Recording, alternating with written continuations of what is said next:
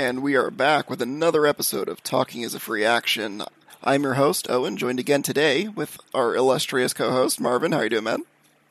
Heyo. And we are joined once again by our first returning guest, Simon. Welcome back to the show. Thank you for having me. I didn't realize I was your first returning guest, so I feel very distinguished now. Well, most of them don't agree to show up a second time, so. To be fair, we haven't asked most of them to come back. This is technically also true, but, first time for everything. So we have a fun show lined up for y'all today. Again, we're going to have Simon back on, so I'm sure he has a few queries for us. But, we also want to kind of follow up from our last episode. And I know in the meantime, Simon, I know you had a chance to check out our brief conversation about our draft character creation. So I wanted to get your feedback on that as well, because I saw you had sent over some notes. Yes, that's right. The draft character creation. Now I'm so glad this show isn't like taped with video, because you just missed a look of panic on my face where I'm now trying to look for that file where I kept it. So I know you sent a copy of it over Messenger. Yes, so. Yes, I did. Yeah.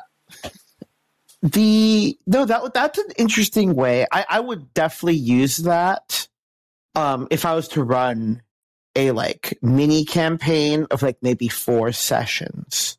You know what I'm saying? It's okay, we're gonna run this for the next month, and we're gonna use this drafting method to create characters. And man, I'm really irritated now. I can't find that file. So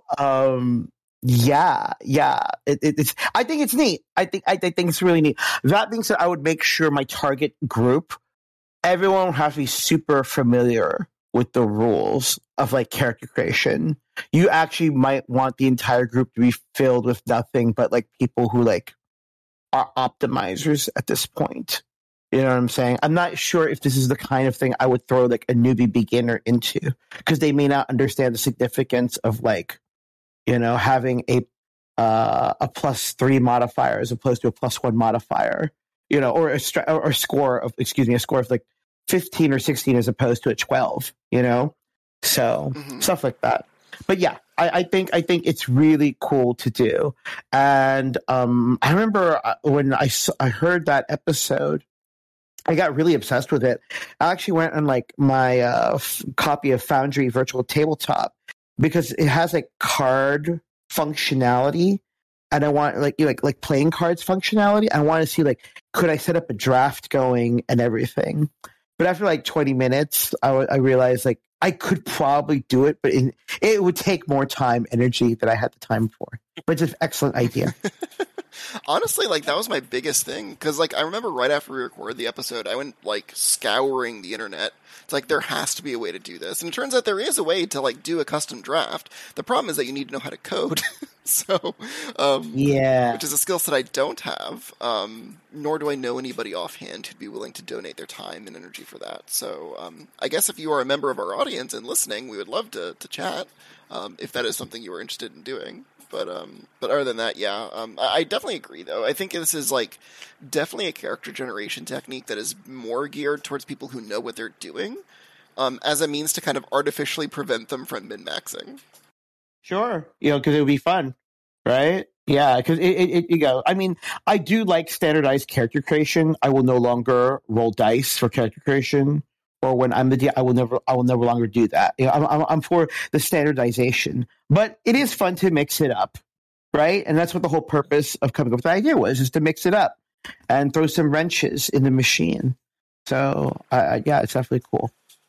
Awesome! I'm really happy that you did give that a listen. I know you have a pretty extensive background with games, kind of as we do. So it's always really interesting to get another perspective on it from someone who's kind of been in and around that field.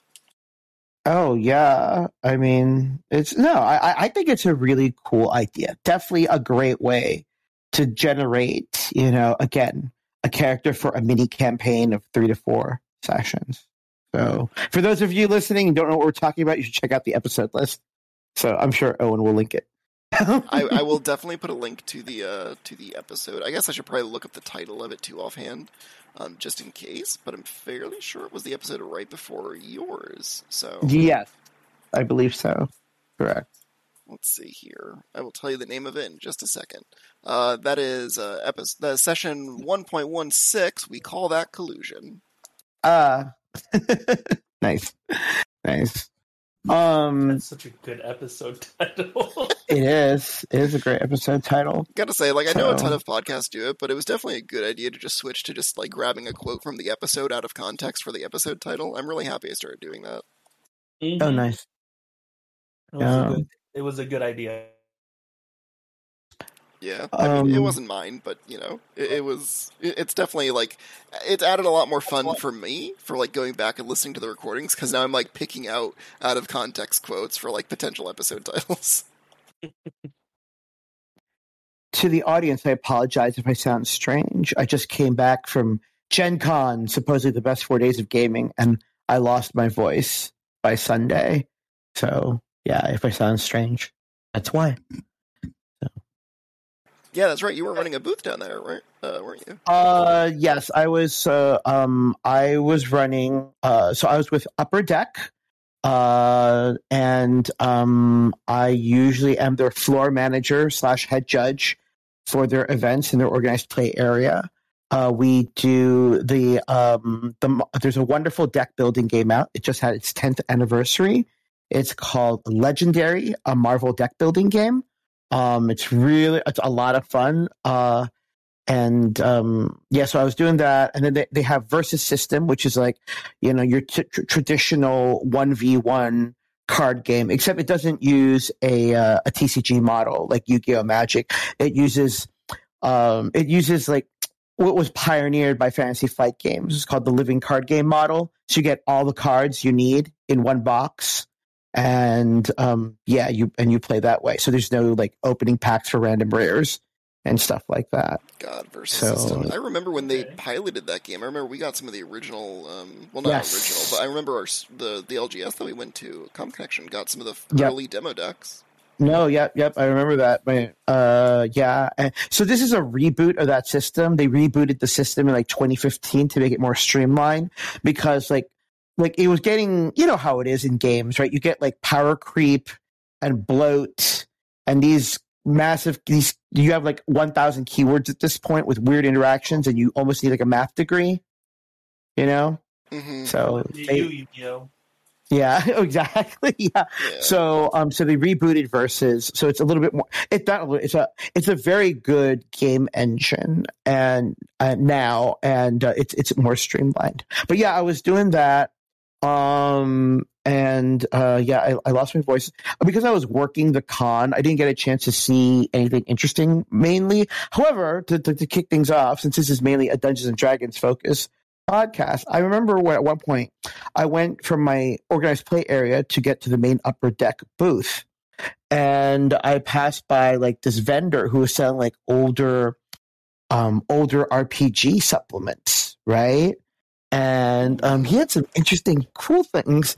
And he was selling a copy. I still remember this because I'm looking at the copy. I own a copy of this. It's a 3rd edition Dungeons and Dragons supplement called Lords of Darkness. It's actually a Forgotten Realms campaign accessory. And I love the supplement, but he was selling it for like, it was kind of expensive. He was selling it for like $50 because, like, it's not in print anymore and anything. So I just want to MSRP. Yeah. I don't know the MS. So this is a spin cover book, right? So the MSRP was only $30 at the time. It's $29.95. I'm looking at it right now, and I remember I bought it for $30. I mean, it's been, so it's one of my favorite supplements. And so it just got me thinking for tonight. What do you guys? You guys have an extensive collection of old school quote unquote supplements from previous editions of Dungeons and Dragons. What are your favorites? Oh wow. Okay. Great question. So I think offhand, there's probably 2 books that come to mind. So the first one that jumped to mind initially was the 3.5 expansion Tome of Magic, which had That's my first choice too.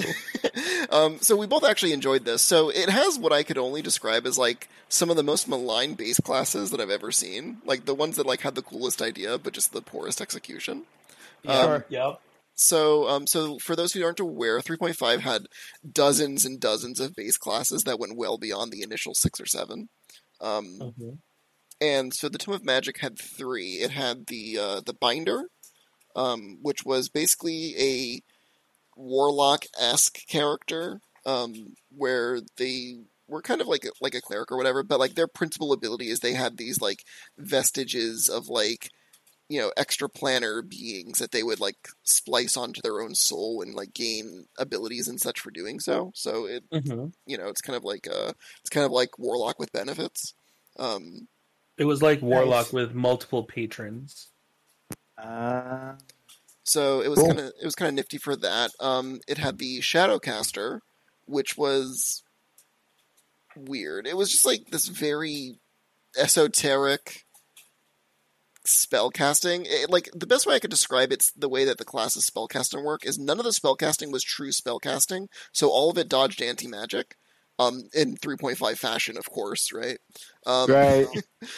So all of it dodged, and basically its entire ability tree was modeled after the invocations from Warlock and 5e, where like any one of your abilities was basically like a talent in a talent tree, and you progress down the trees in order to get new abilities. Oh, cool. Okay. But it was It's not actually a good my class. favorite class. It's awful, but it's my favorite. It was so bad. It's just like select 6 squares. They're now covered with like fire and are difficult terrain. It's just like, oh, okay. Like, does it do damage? Like, yes, it does damage. How much? Like a d6. Like, oh. Yeah. It's just like, this is really cool. Like, you know, shadow fire is like really, really nifty. Or like, you know, arrows of shadow. It's like, that's cool abilities. You know, really cool and edgy stuff, but just not very good. And then the last one is what I can only describe as the most disappointing base class of all time was the True Namer. Where like, the whole shtick is that like, your magic, air quotes magic, is just that you know the true, like the universal true name of stuff and could use that to invoke like different magical abilities. If you've ever read Aragon, that's how they're magic. Yes, that's right. Yeah, it was that. But like the class was so weak. It was so incredibly weak, and it's like never have I seen like a concept for a character that was just so poorly executed. You know, because like you could turn that into a whole quest, right? Where it's like, in order to defeat the Lich, you must discover their true name to undo the magic that binds their soul. It's like, you know, you could do stuff with that, and like more practically, it was just like you had to jump through a lot of hoops in order to do less good spells. Sure. So So wait, you said so. I'm not familiar with that. So it was really weak. This True Namer thing. yeah, Like they did have like really bad hit die, like starting off hit points, or oh boy. was it like fragile? It was a lot. It was that, and just the abilities were just not very good, unfortunately. Oh, okay. Like, That's a shame. oh man. Okay, so let me see if I can find the. Okay, so I think I have it here on the internet. So like, Yeah. the spell list was not very good, and they ended up having. I don't even know if I still have this book actually, but it had like 3 kind of like, schools, I guess, of like different true names or whatever, and like, that's the biggest thing. Is just like the spell list itself was just not very good. Like the kind of abilities that you were getting for like the amount of work that you had to do was just the equivalent of like a sorcerer or a wizard of like multiple levels below where you're currently at. So, like, first of all, you skill in order to use this class. Like, there's a whole skill that you have to put ranks in order to use it called True Speak. Okay. So, like, starting off, you're already losing 1 skill. This whole skill to use this class at all. Second, you have to learn True Name. You don't just get spells. You actually have to, quote unquote, research them. I see. And one of the class features is that you always know your own true name.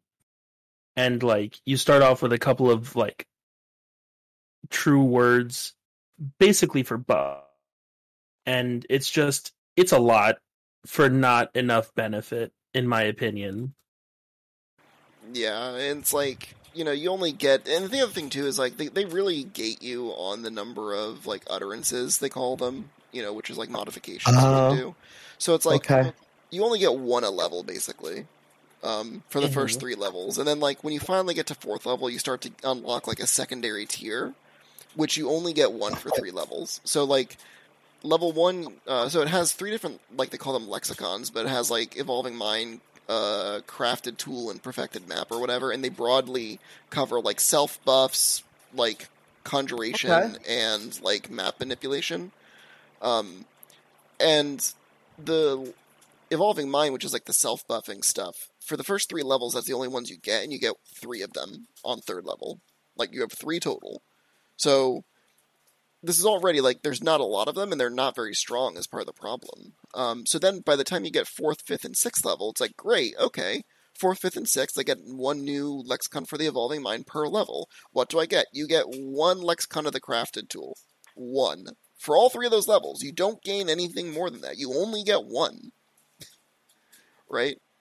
And then it happens again at 9th level. Or at 8th level, you get the 3rd one, but you don't get a new 3rd one until level 12.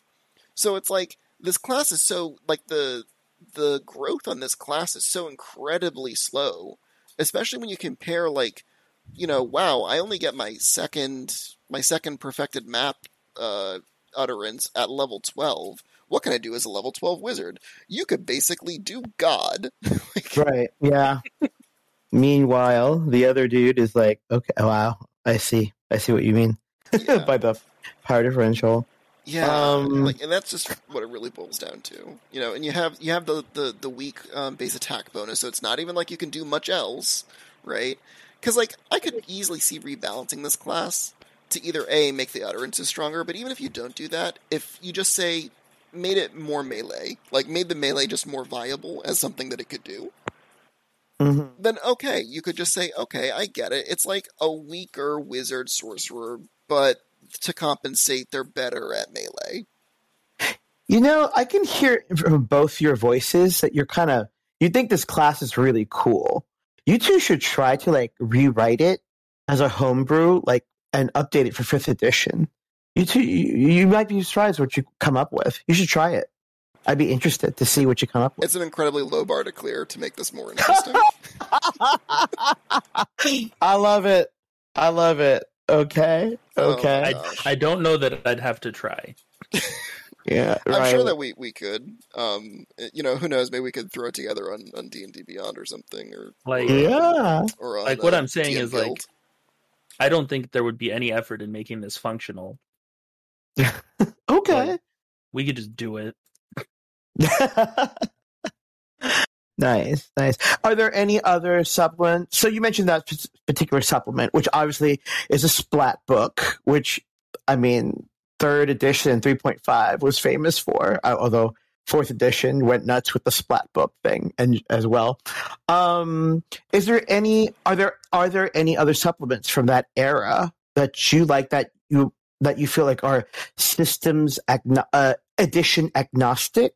Like it would give you like cool ideas or advice that you could apply to a 5th edition game now? Yeah. So I remember that edition also had the Heroes of Horror. Yes, it did. Supplement. I literally have that PDF open, Owen.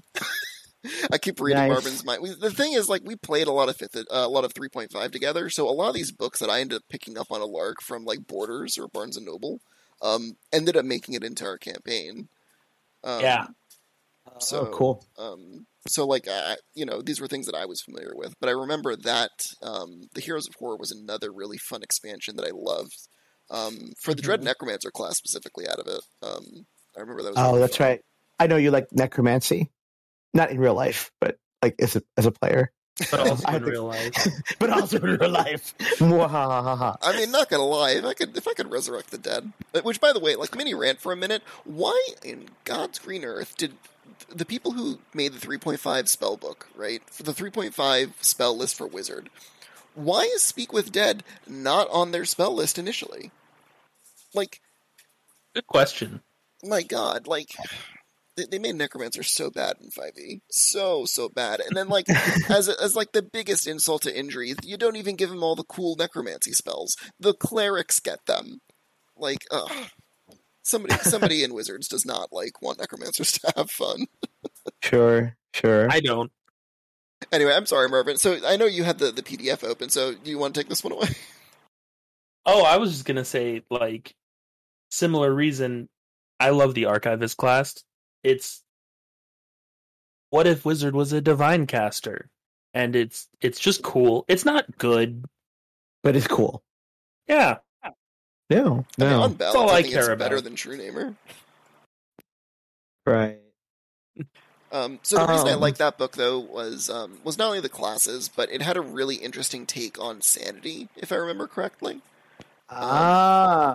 So it had like supplemental rules in that book that you could implement for like tracking sanity and like potential implications. Now, I will say this: true to early '90s, late '90s, early 2000s logic, the way that it handles mental illness is not very good. Of course, yes. And like for like my young mind at the time, right, where I'm going through this.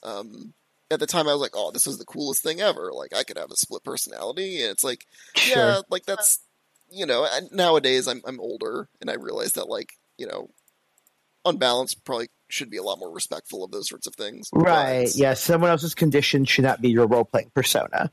exactly. Mm-hmm. But that said, it was a really interesting way because, like, before reading that book, I had never really considered that like D&D could be a game that was horror adjacent. Mm-hmm. And that was something that, like, you know, it kind of opened my mind to like, oh, this game can be more than just like power fantasy. No, that's you know what? I'm writing that down. You said horror adjacent. I'm actually writing that down because I want to come back to that later.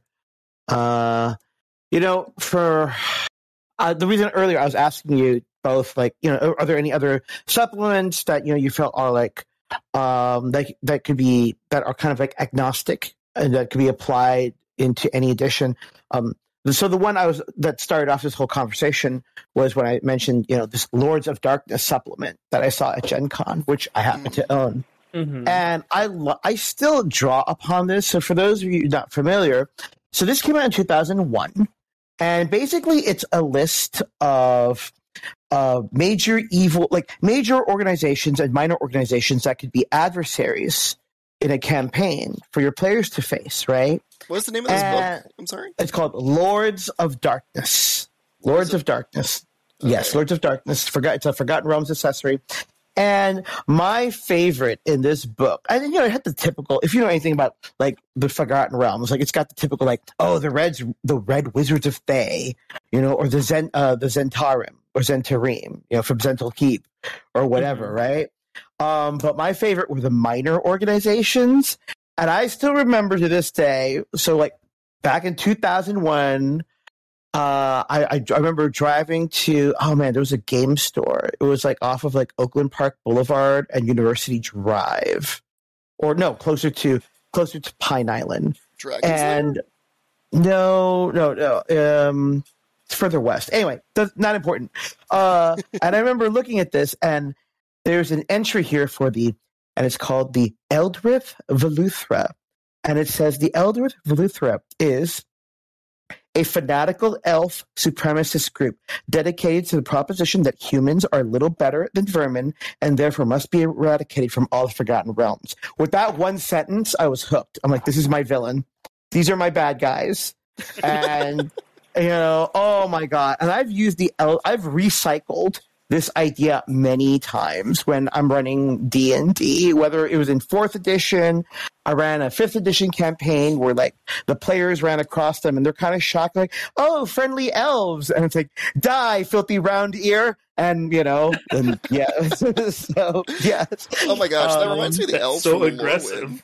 Yeah. I'm sorry. Wait, what did you say, Owen? That reminds me of the elves from Lorwyn. I don't know if you were playing Magic around that time.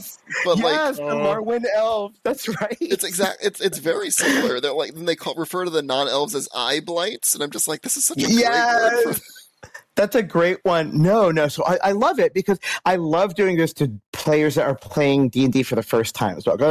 I like to subvert the expectation because usually coming in with like, oh, we just watched Lord of the Rings and we really want to play D&D. I'm like, oh, my sweet summer child, I have a surprise for you. So, you know, The hobbits are not your friends. the hobbits are not your actually.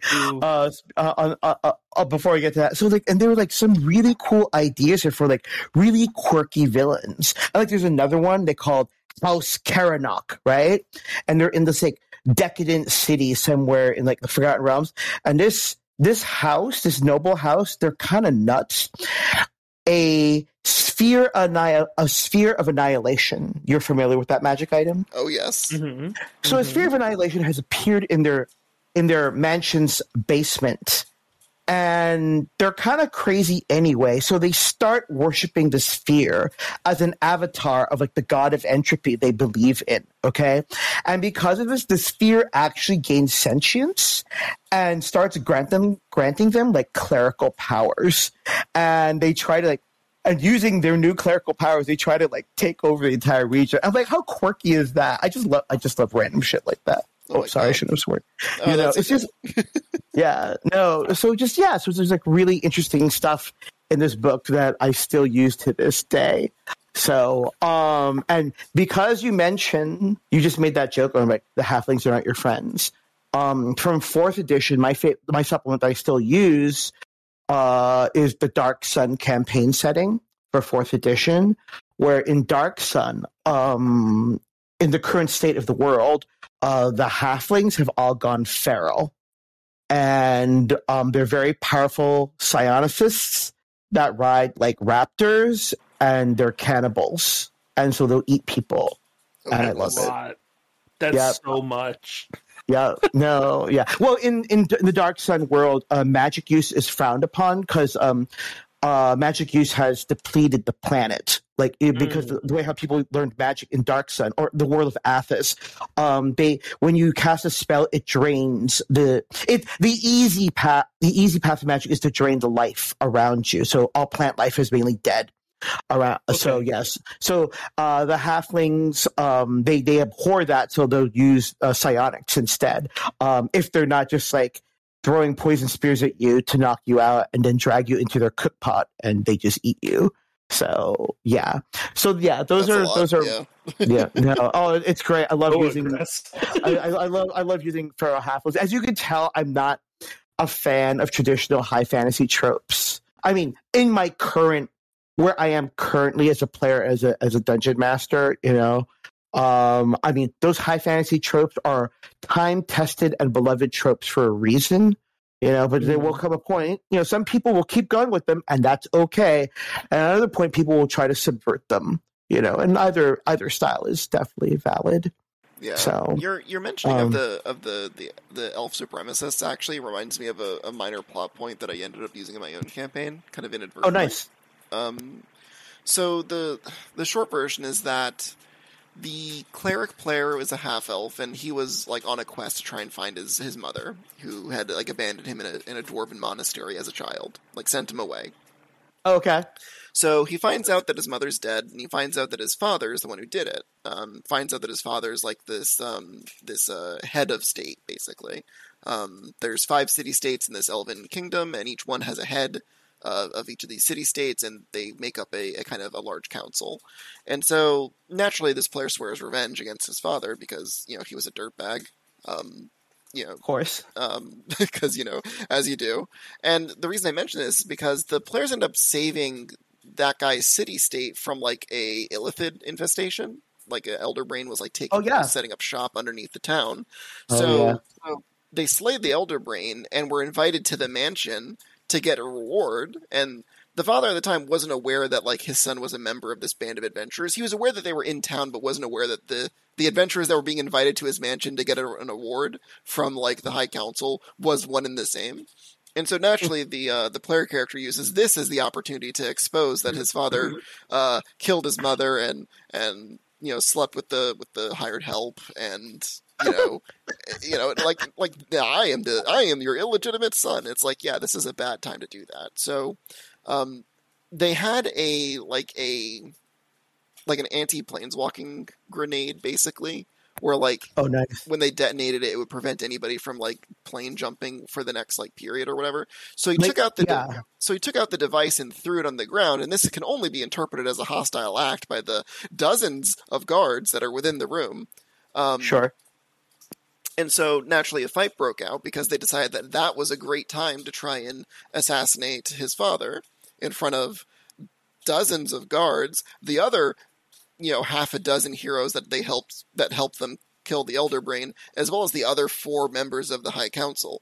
This was clearly not a well thought out plan. So the reason I bring this up, right, this is kind of a long way of mentioning it. So they ended up killing, so the cleric ends up getting killed.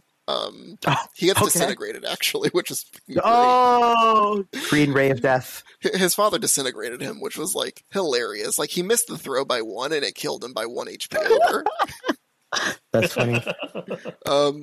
We ended up letting him spark and become a planeswalker as an NPC much later, but nice. but he was effectively killed at that point. And then the father ends up getting killed by like a blast of dragon fire. They had like a potion that would let them breathe fire. Anyways, during this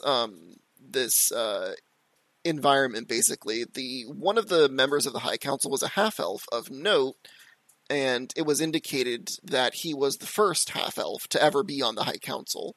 And so basically 2 of the other members of the High Council took this as an opportunity to try and assassinate that guy and blame it on the player characters.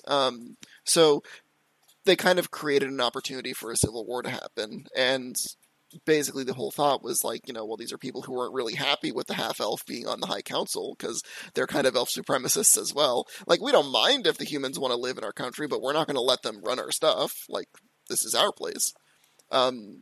So I kind of wanted to share that story because it reminded me of that, where it's like, Nice. our players were not doing a lot of homework on the on the political climate before they decided to kill a head of state. Oh, wow. So we just talked about that's great. I mean, that's a cool thing about the hobby, right? Stories like that, they stick with you. So and that's the whole point. In fact, I remember the Sphere of Annihilation was the center point of one of the first stories I recall you told me. Funnily enough. Oh, okay. You had mentioned 2 of them colliding at one point. Right. Yes. Oh God. No, I remember that. Oh, I've heard this story. No. Yeah. Just moving the Sphere of Annihilation into yeah. It's things are gonna get sucked in, and we all die. So we talked about I asked you favorite D&D supplement for Pure Editions.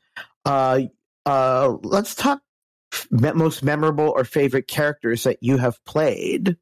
What's one that sticks out in your mind? Marvin, I'll ask you to go first if you don't mind. Gotta pick one.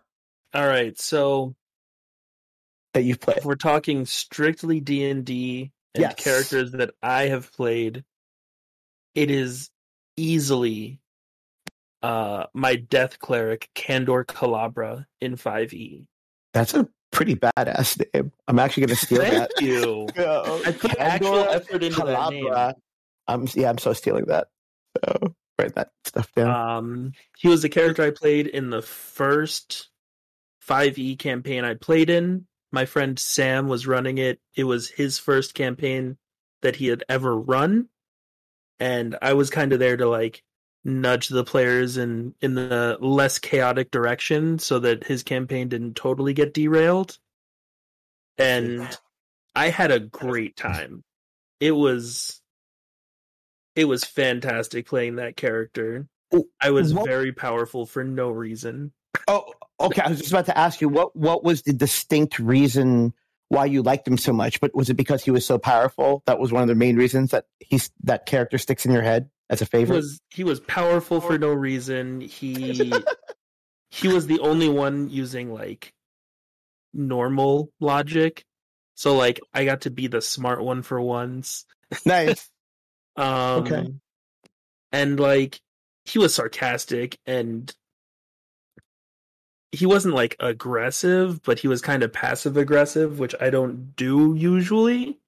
But it was funny. He was only passive aggressive when it was comedically acceptable.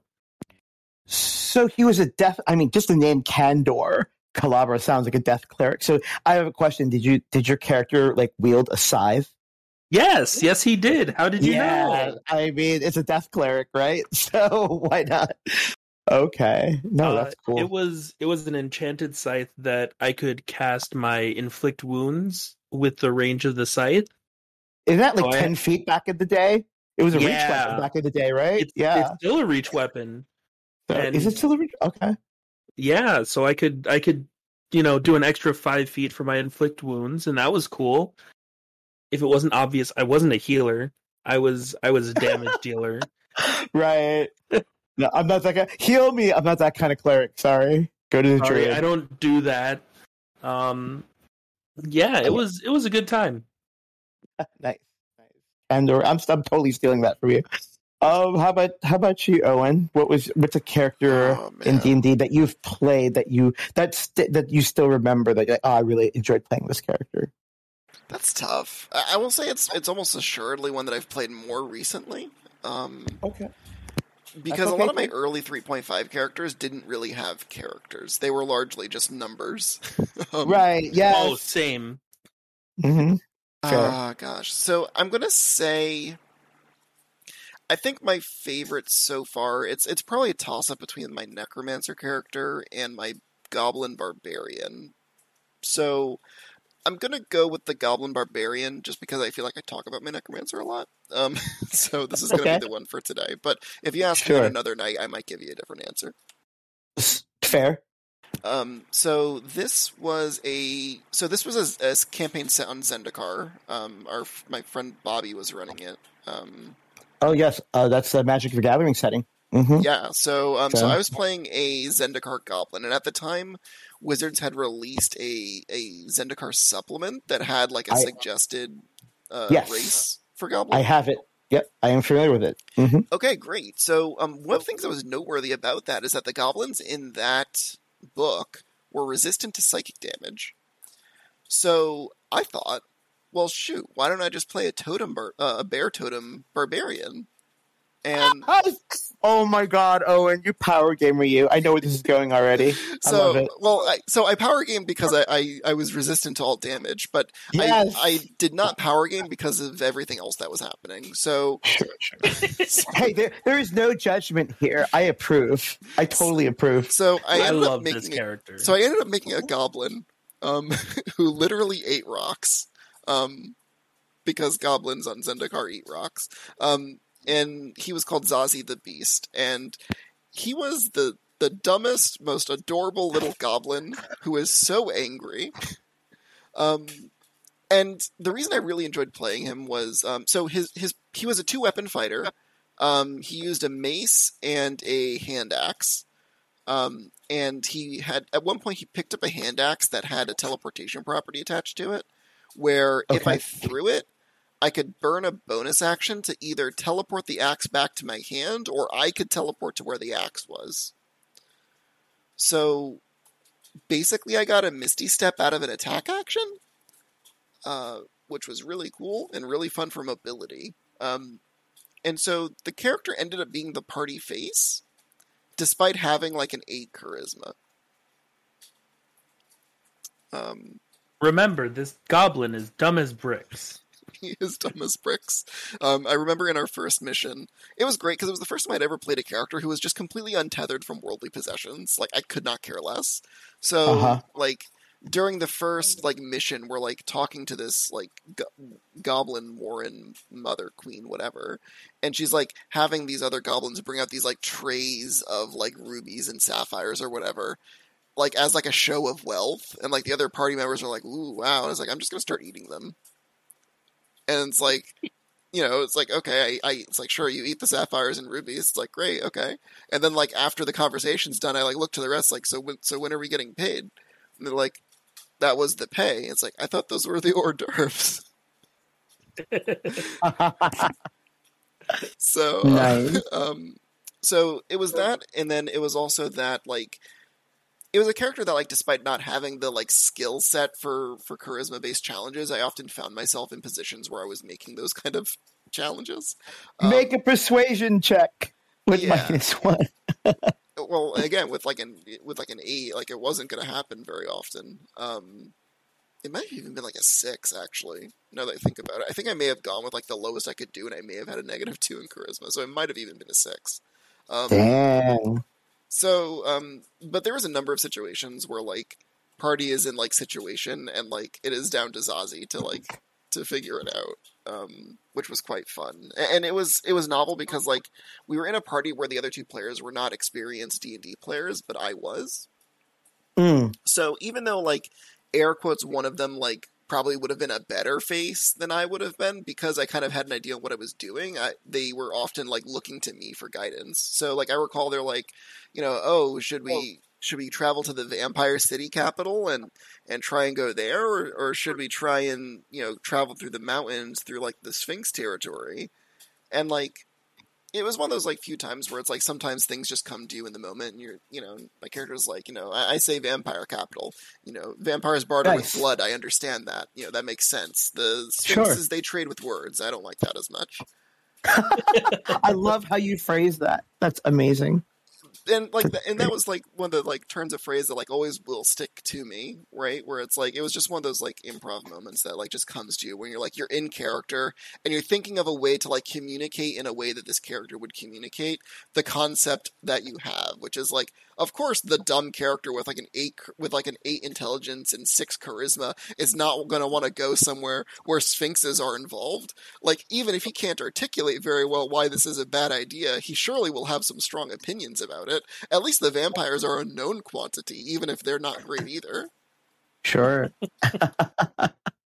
Wow, that's awesome. That's awesome. So what about you, I like that. I'm sorry. I'm still thinking of the name Zazie the Beast. It's such a great name. I'm gonna steal that one too. Sorry. Zazie to answer was great, and one of my few regrets in life is that I did not get to play in that campaign. You guys should do a new campaign and bring those characters together. So, anyway, Owen, to answer your question, so back in high school, a good friend of mine at the time, he was really good at coming up with character names, and I'm really bad at them. And so this was 2nd edition, and he came up with a paladin named Tyramthicor Ullenbrook. I'm like, wow, it's a fancy name, right? It sounds very noble. So I've always been fascinated by that name. So fast forward a decade. Okay, so I think this is like, I was still in South Florida. So it's like about 2003, 2004. My one friend is saying, okay, we're going to play a new game of D&D. So this is 3rd edition at this point. And he's like, we didn't start at 1st level. I think we started at around 7th or 8th level. I couldn't remember. Okay. And the game lasted about 3 months. But he was like, we're going to do this like old school, like how my uncle played it. I'm like, uh-oh.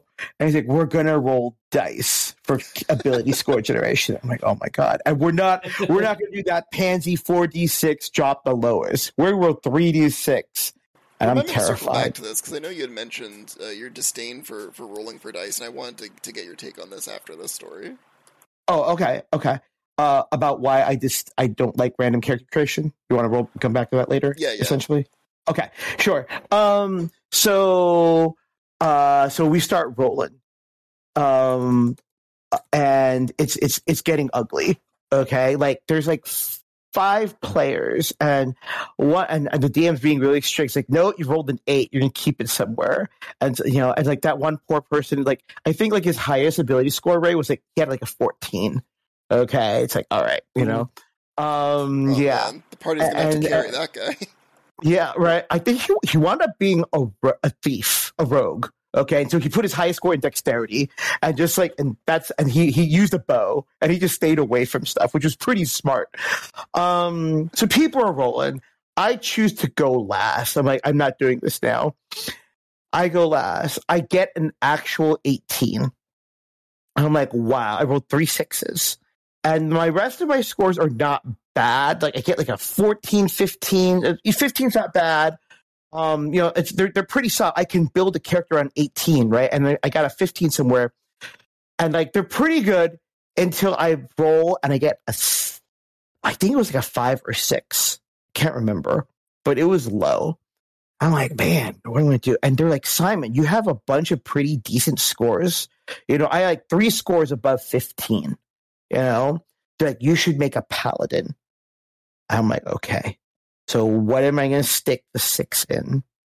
You know, and I think I put like I didn't want to stick it in dexterity. Okay. So I think I had an 11. I stuck the 11 in dexterity because I rolled pretty decently well. I finally stick the 6 in intelligence. My wisdom is a 12, but my intelligence is a 6. So, and since we started at a higher level, I was looking at the player's handbook. I'm like, oh wait, I get my mount, my paladin's warhorse. And my DM looked at it. He's like, oh, yeah. I'm like, okay. So here's the thing. To role play a person with an int that low, you know, it has its own challenges. Especially, I'm in real life, I do like to strategize and everything. So I asked my dungeon master for permission, like, okay, listen, this is how I'm going to rationalize this, okay?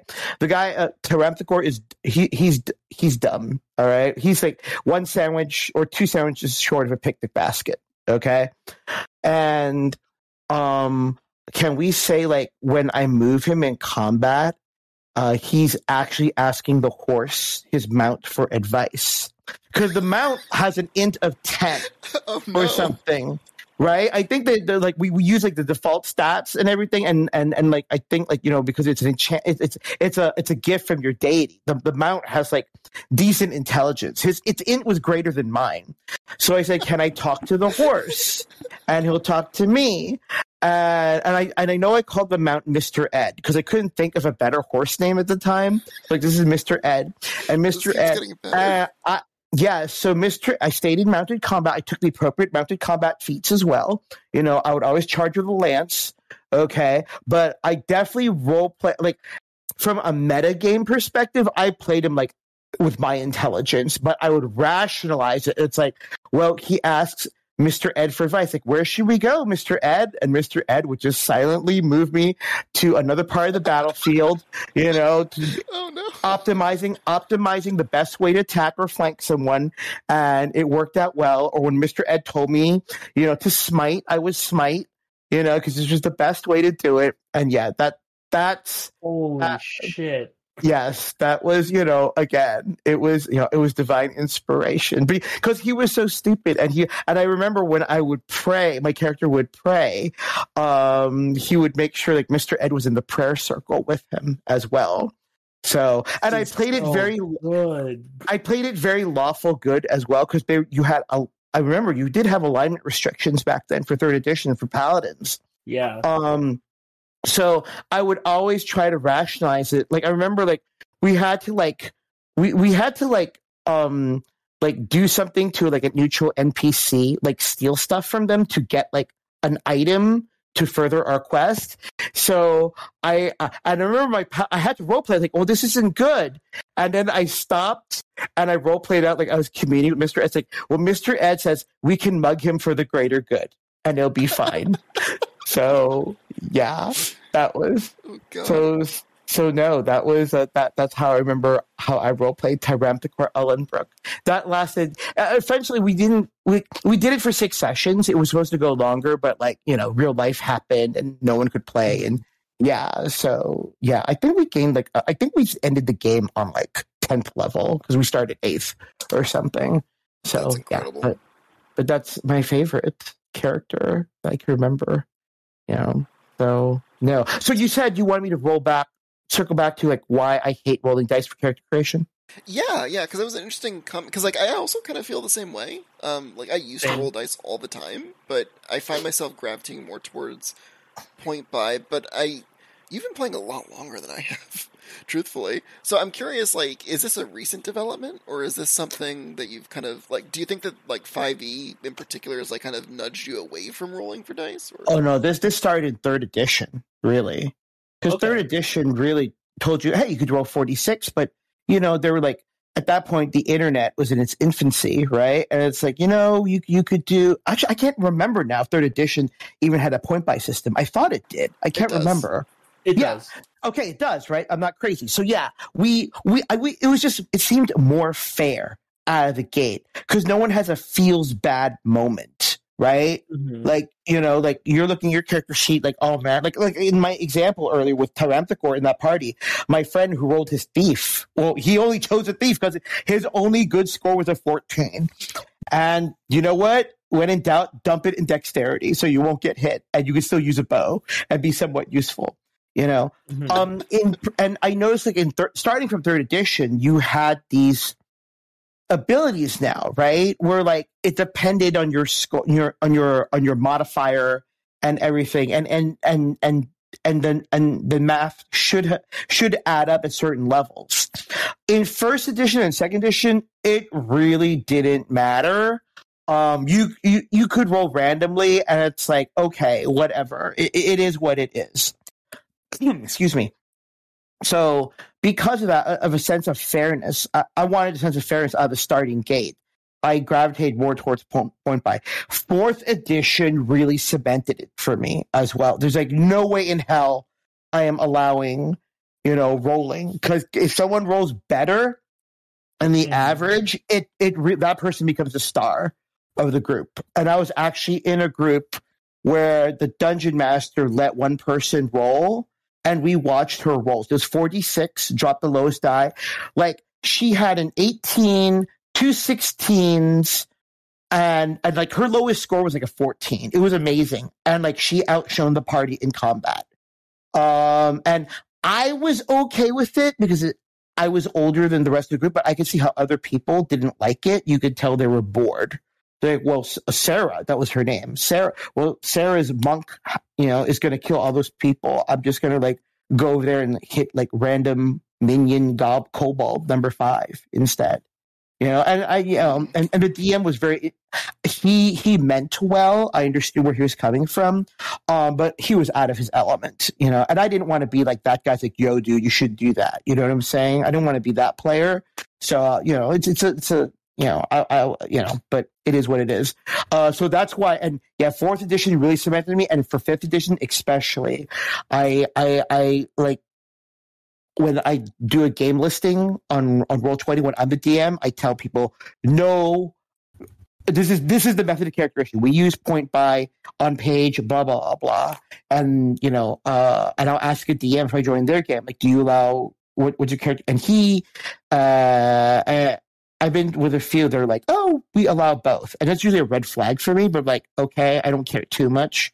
So, but we'll see how it goes. Sorry, I gave you a very long-winded answer there. No, that's okay. I mean, that's good, and that's the thing, right? Like, because I remember, like, when I was younger and I used to play, one of the things that I didn't like was that dynamic of like sometimes players would just have like exploding dice, and they would just roll these incredible like spreads, like couldn't pick it better.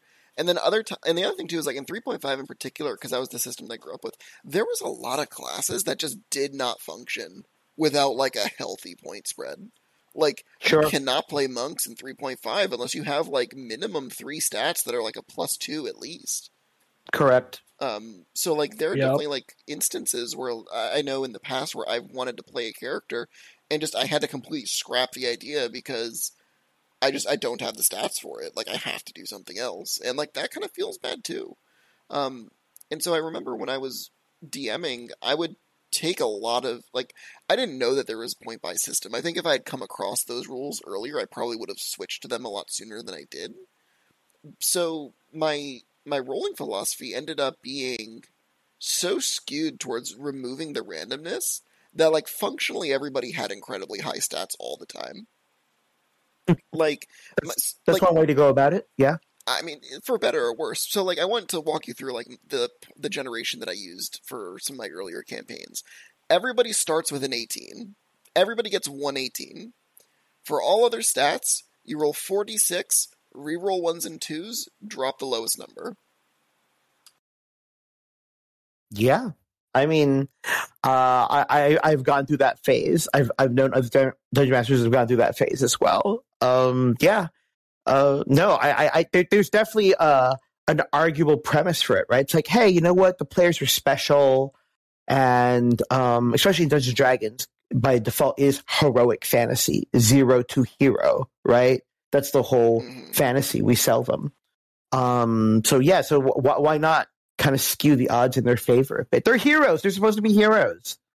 So yeah, I exactly. get it. Going through the loops of trying to, give them extra stuff here and there, like that's all fine and good. But what I realized, for me at least, is that I find the characters that have some weaknesses here and there, are a lot easier to GM because you can actually exploit some weaknesses every once in a while. But Sure. B, I just find make more interesting characters. Yeah. No, definitely. I feel like O and I are monopolizing the conversation. What are your thoughts, Marvin? No, please monopolize. Oh, okay. I know you're feeling a little under the weather, so Yeah. on this idea of give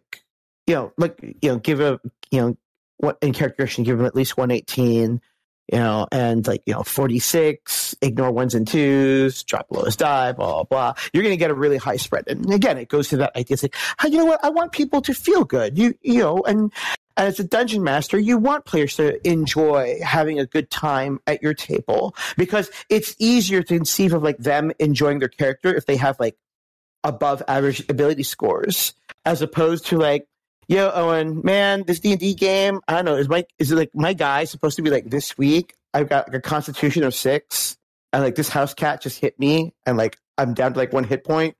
You know what I'm saying? Yeah. So I totally get it. and that's the thing too, right? Because you have to wonder. It's do these characters feel less special because they have such high scores? Because everybody has a really high spread. I also somewhat wonder, are these characters just less interesting, less unique? Because wow, I have an 18 and 3 16s and 2 15s. It's just so does everybody else in the party, bud. Sure. So now it becomes its own version of power creep, right? So because a game dies when players are disengaged, and one road to disengagement is to not feel challenged or threatened. Okay. And no one wants to roll over an encounter in 2 rounds and tell the DM's yeah, man, that was cool. I got to hit things and they died, but I didn't feel threatened at all. The most exciting moments are oh man, my character could die here. Everyone wants to feel challenged. So now it becomes power creep. So you've started your players at level 1 with these awesome above average ability scores, and now you got to think, okay, you know what? All my kobolds have max HP, and the scorpion on a stick weapon they're armed with, that scorpion is an extra nasty kind of scorpion. If I hit them, they save or they die instantly. You just go nuts with it, right? So, by the way, I love the idea of kobolds wielding a scorpion on a stick, because it goes into that whole archetype of the kobold being these master cutting trapsters and inventors of stuff. So. Yeah. That reminds me of a campaign idea that I've always wanted to run for a one-shot / slot it into an ongoing campaign. So I like the idea of these. So I don't know how to execute this necessarily, but here's my idea. A clan of lizard folk come across a wish scroll, and they use the wish scroll, and their wish is something very simple, because as these lizard folk live in the swamps, they just it's the shaman says we can wish for anything, and so the chief comes forward and says we wish for the best weapons, and instantly every magical item in the world teleports into a cache in the lizard thing. Every legendary item of note, every single one, and an artifact. Yes. Power. Okay. Yes. These right. CR1 lizard folk now have the legendary +3 Vorpal sword and the world sundering everything, right? And so I want the campaign this to get slotted in because one day the players wake up and all of their magical weapons are gone. And when they go to a shop to try and buy more, they're gone too. And so now they get to try and track down what's happened. They find out that a merchant was upset because their wish scroll got pilfered by some local lizard folk.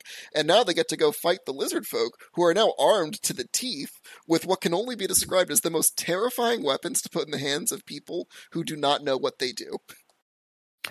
Wow. No, that's cool. I really like that premise a lot. And that'd be fun for a mini campaign, definitely maybe 3 or 4 sessions where you have your players start at level 20. Right? and they, and the premise or the idea is that they've already mastered. They're masters of the realm. They have all these magic weapons, and what you described just happened. Those lizard folk use the wish scroll. In 5th edition, it could work too, because 5th edition, even though I have lots of criticisms with its edition, one thing they did do right is like you can get away with not giving any player or any character any magic item, and they could still feel powerful at 20th level. You know what I'm saying? I don't care about those people like, well, what about marshals? They need no. Even a 20th level fighter, playing 20th level fighter is still gonna feel pretty damn, awesome. He may not feel as awesome as like the 20th level wizard who can cast all these, earth-shattering spells, Meteor but devastation, right? Yeah, but he'll still feel awesome in his own right. He'll enjoy his 8 attacks in one round.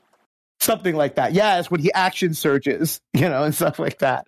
No, the rest that's of the players really are cool. going to be like, is it my turn yet? It's like, nope, the fighter still has an action surge. No, and he's 2 weapon fighting. Yep, so that's 10 attacks or whatever it is, or 9 attacks. Jeez. Or something obnoxious like that. So that's cool. You should totally follow through with that. You should make a quick, for 20th level, because people would, most rarely do campaigns go to that level. I know your campaign is still ongoing, right? But it's a nice little, again, power fantasy to be in. It's like, oh, I'm at 20th level, because people I'm sure have theory crafted, like, oh man, if I ever get X character 20th level, I'm gonna get these feats and get these abilities and whatever, so it's cool that way. I get my DM to give me this magic weapon, and it right, they'll disappear.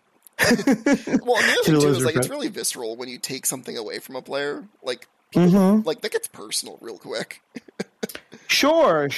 No. I try not to get attached to the magic items my DM gives me. In fact, actually, if you wanted to really throw a wrench in things, you could make the weapons vanish mid important fight. Yeah, it's like they're fighting the Tarrasque. They're in the middle of fighting the Tarrasque. You start in media res, like what movies do, right? In the middle of the action, they're fighting the Tarrasque, and all their good stuff is gone. Now, you don't want to be completely evil about this, so they have backup weapons, and exactly. stuff. They have mundane weapons they still have, right. Or maybe they're able to scrounge some around from some other monsters they've slain, right? Sure, or they're in the middle of fighting a lich, and they're like, did the lich do something? Yes, exactly. And you could say because they've lost their magic items, like the Tarrasque that gets away because it was in pain, getting its ass kicked. So, and now they got to figure out oh man, we need our magic stuff back to kill the Tarrasque. Or even better, right? So let's say they're fighting a lich, right? And the lich's magic staff also disappears. So oh yeah. So it's wait a minute, hold on. And then they just quickly continue to curb stomp the lich, even though they don't have their weapons, because the lich doesn't have them too. Exactly. But then when they go, I'm sorry. Go ahead. I was gonna say when they go and find the shaman in the lizard folk village, because they just want strong weapons so they can fight the other lizard clans and get more territory. It's a very simple and that's what I really like is a lot of times when we look at wish spells, the DMs look for ways to twist the wording to screw people over, but we never look at wish spells that are used by NPCs, hardly ever. And so I really the idea of a very simple wish getting some really broad strokes. This is way better than any wish has any right to be, but come on. Sure. No, I love it. I love it. If you ever do that game, let me know. If I have time, I'll join in. I will definitely do that. Over virtual tabletop. Yeah, it would be a fun one.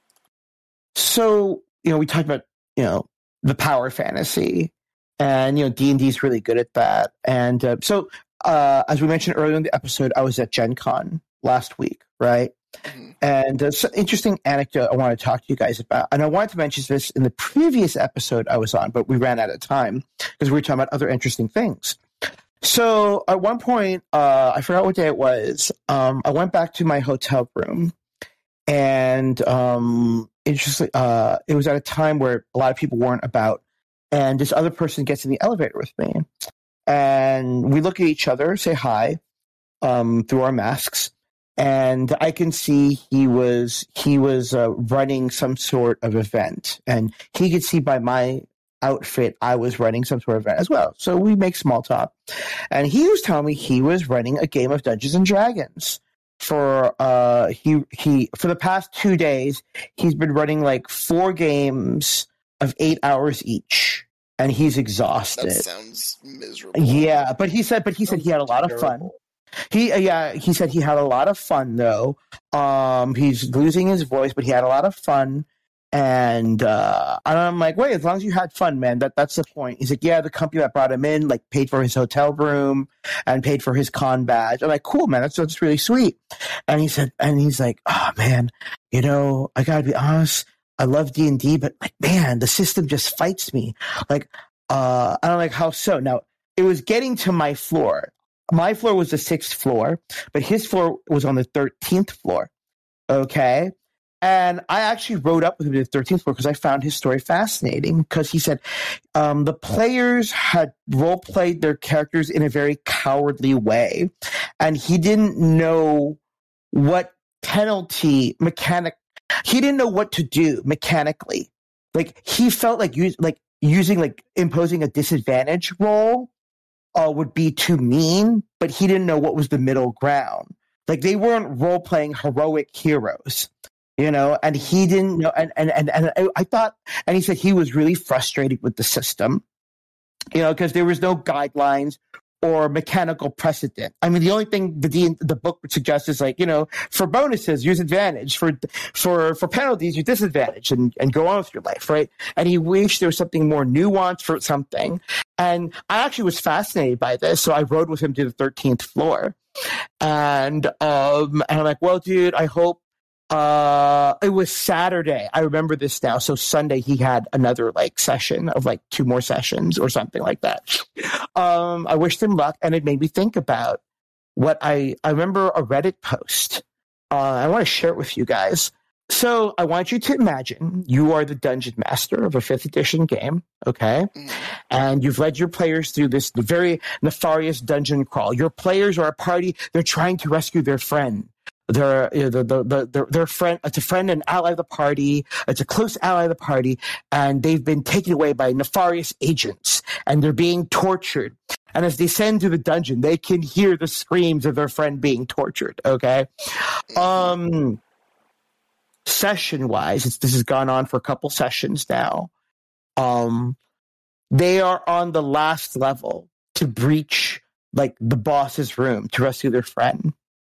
None of them has had a long rest, and they've expended most of their resources. Okay, they can set up for a short rest, easy enough. There's a room they can like that's just above the boss's room, the floor. Okay, and there's a vent where they can hear the screams of their friend being tortured. Okay, the players decide, for the sake of regaining their resources, they are not going to continue. They're going to long rest here because they've cleared this floor. Okay? And, but they can hear the screams of their friend being tortured, right? And one of the players is a paladin. The other is a lawful good sun cleric. Okay? The other one, we'll just say he's like he's a power gamer. So he did like the paladin warlock route. So he dumped everything in charisma, and like, he could just short rest and get all his stuff back. Okay, for the most part. But they choose to long rest. And the dungeon master is frustrated. Like, he understands from a player perspective, they need their stuff back, or else it's going to be a super rough fight. They may even die. But if so, so the dungeon master describes, okay, as you rest, just kind of chilling out, you hear the tortured, anguished screams of your friend as his skin is being flayed off of him and stuff like that, and da-da-da. And in rules as written, there's not a lot you can do, right? There's not a lot you can do. There's nothing. There are no mechanics to reinforce the narrative that you're telling, that you guys have chosen the cowardly route and you're gonna rest up like little bitches, okay, and not go forward. Wonder what that's like, huh? Right? I believe me, I'm guilty of that as well. But you know, You, so you so what? literally So just described what happened in the last Lich dungeon crawl. Like, this oh, happened. really? Like, the NPC that got disintegrated was captured by this Lich and was being tortured and vivisected, and they long rested. A long rested, It's right? true. 'Cause I mean, yeah, and you know, so and maybe you could like impose role playing penalties, or like you could do like Oh, there you were know some maybe roleplay penalties for this. you know, or not role playing penalties, but like there are consequences. Like the person, like so maybe in your scenario they defeated the Lich, or in a scenario I'm drawing from Reddit here, like they defeated the bad guy, but like their friend is like permanently scarred, like mentally, you know, and there are ramifications for that down the line or whatever. So this segues into there is this system. It's called Shadow of the Demon Lord. It's a great system. That's a great One of the name. people, I'm sold yeah, already. Shadow of the Demon Lord. Shadow of the Demon Lord has its game engine DNA based in Dungeons and Dragons, so it uses a D20 for conflict resolution. Okay, what the writer for Shadow of the Demon Lord, he actually wrote for like a lot of third edition and fourth edition books. Okay, anyway, in Shadow of the Demon Lord, there is it the its mechanical rule set would reinforce this kind of narrative. And again, I didn't make this up. Someone on Reddit wrote about this, and I have Shadow of the Demon Lord, so I gave that guy an upvote. Okay, so what would happen in the Shadow of the Demon Lord system if this scenario was to happen? They would say the game master would give the players corruption. Okay, usually you start with 0 corruption. Okay, but because you've listened to the angry screams of your ally all night, you gain points of corruption. And like, if you get X amount of corruption effects, you can gain what's called a mark of darkness, where like, you know, awful things would happen. Like you can only eat rotting, spoiled food. If you eat anything else, you vomit it up within minutes. Or like you grow a 6th finger on each hand and a 6th toe on each foot, you know, or just crazy stuff like that. And then because of that, you become insane and whatever. And then, you know, the you role play this way, you choose the easier path. You know, there are mechanical reinforcements and stuff like that. So I just brought that up to show my demonstration or show my feelings about, you know, D&D does heroic fantasy very well. But like when your heroic characters have to make these choices to like, yeah, man, I'm sorry, dude, I'm out of spell slots and I'm not a warlock. So I need a long Yeah, rest. but like I know that things have been rough, but like I am tapped. Like Yeah. I could go in there right now and probably die trying to help you, or you can put up with it for 8 hours. I'm gonna get some shut eye, and we're gonna rehash this in the morning. Yes. And it's like, yeah. So I'm getting my 8-hour rest. Actually, personally, so just to play devil's advocate for myself, what if I was forced in that scenario, I would probably make every player roll a wisdom saving throw while attempting to rest within earshot of their friend being tortured. And if they fail, I would say they don't get the benefits, the full benefits of a long rest. Like I wouldn't screw over like rest instead. Like, well, I still don't want to screw over like the cleric or wizard or people who need to gain their resources, or like I would say they maybe gain partial resources back. You know what I'm saying? So like they don't get all their spell slot, because I don't like the whole binary like all or nothing either. You know, but but there's got to be some penalty, right? Like, okay, like you're a 6th level wizard and you failed that wisdom saving throw. So yeah, you're supposed to get 2 3rd level spell slots back. No, you only get 1 instead. Or if they really failed the saving throw, maybe they do margins of failure, you get none of your 3rd level spell slots back, but you've got everything else 1st and 2nd level. You know, I mean, that's a fair compromise. That would be my suggestion if I was forced in that position. Okay, I feel like I really monopolized the mic there. No, what are your thoughts on that? I mean, it's tough. Like 5e is not built for that sort of thing, and I can understand the frustration because like I run into that a lot with my current party, where sometimes they make decisions that are less than heroic, I would say. So like case in point, right? So this NPC was being tortured and vivisected by this lich, and like they went through the whole dungeon to save him, and then they ended up fighting this lich in 2 stages. during the initial room, they fought this lich along with like a simulacrum they had made, and Okay. and during Nice. it was really cool. So like they're fighting this lich. It's like if you can imagine this room, that is it is a pretty large room. I want to say it's maybe like 40 by 40 grid, right? There's like a central hallway in this room, and then outside of that central hallway, every like 5 feet, there's like a 2-foot pillar of metal, right? So like this is a heavily obstructed room. If you were standing on one corner, you cannot see to the other side very easily, unless you're in this central hallway area. And on the floor, there's this like metal grating with like some water running beneath it. So, which was convenient because the lich has like a tidal wave spell, so they could pull the water up from underneath to like knock people down. Sure. Nice. So the whole point of this room was I wanted to mess with line of sight, make it so that people cannot engage with this lich very easily without getting very close to it. Sure. Or to be in direct line of sight, like from it as well. There isn't really anywhere you can hide all that well, while still being able to get an angle on it. So they're fighting against this lich. The lich is playing like support magic and like other nasty stuff, and the simulacrum is largely like melee focused. So it's taking care of. It's like it's tanking. Yeah, it's tanking. It's tanking. Mm-hmm. So they end up fighting it. Once the simulacrum starts to get beat up and the lich drops to like, I want to say like 50% HP, it threw up a greater invisibility spell and left. And fled deeper into the dungeon. So they would have to try and track it down. So they end up so they know that their friend is beyond, right? They end up killing. It actually is worse because not only did they decide to not immediately pursue the lich and instead rest, but they also decided to not bring back the rogue who died in this fight. They honestly considered revivify. No one had revivify? They did. They had a full resurrection. They were just like, well, maybe we shouldn't spend the spell slot. Maybe we should just bring him back after we kill the lich, assuming that they could, of course, go through and do it without him.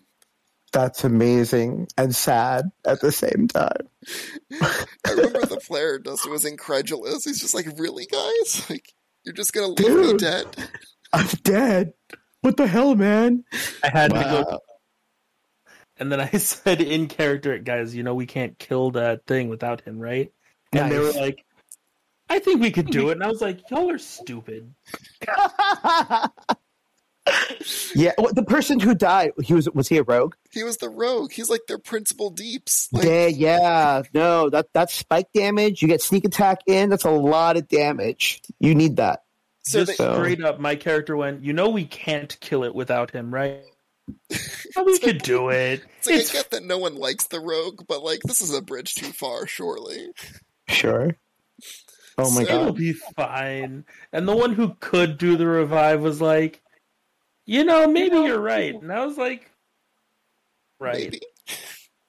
It's just yeah, so what ended up happening was two major downsides. Was one, by the time they found the cleric, the NPC, he was missing an arm. Like, just he didn't have one anymore. Mm-hmm. His shield arm was gone.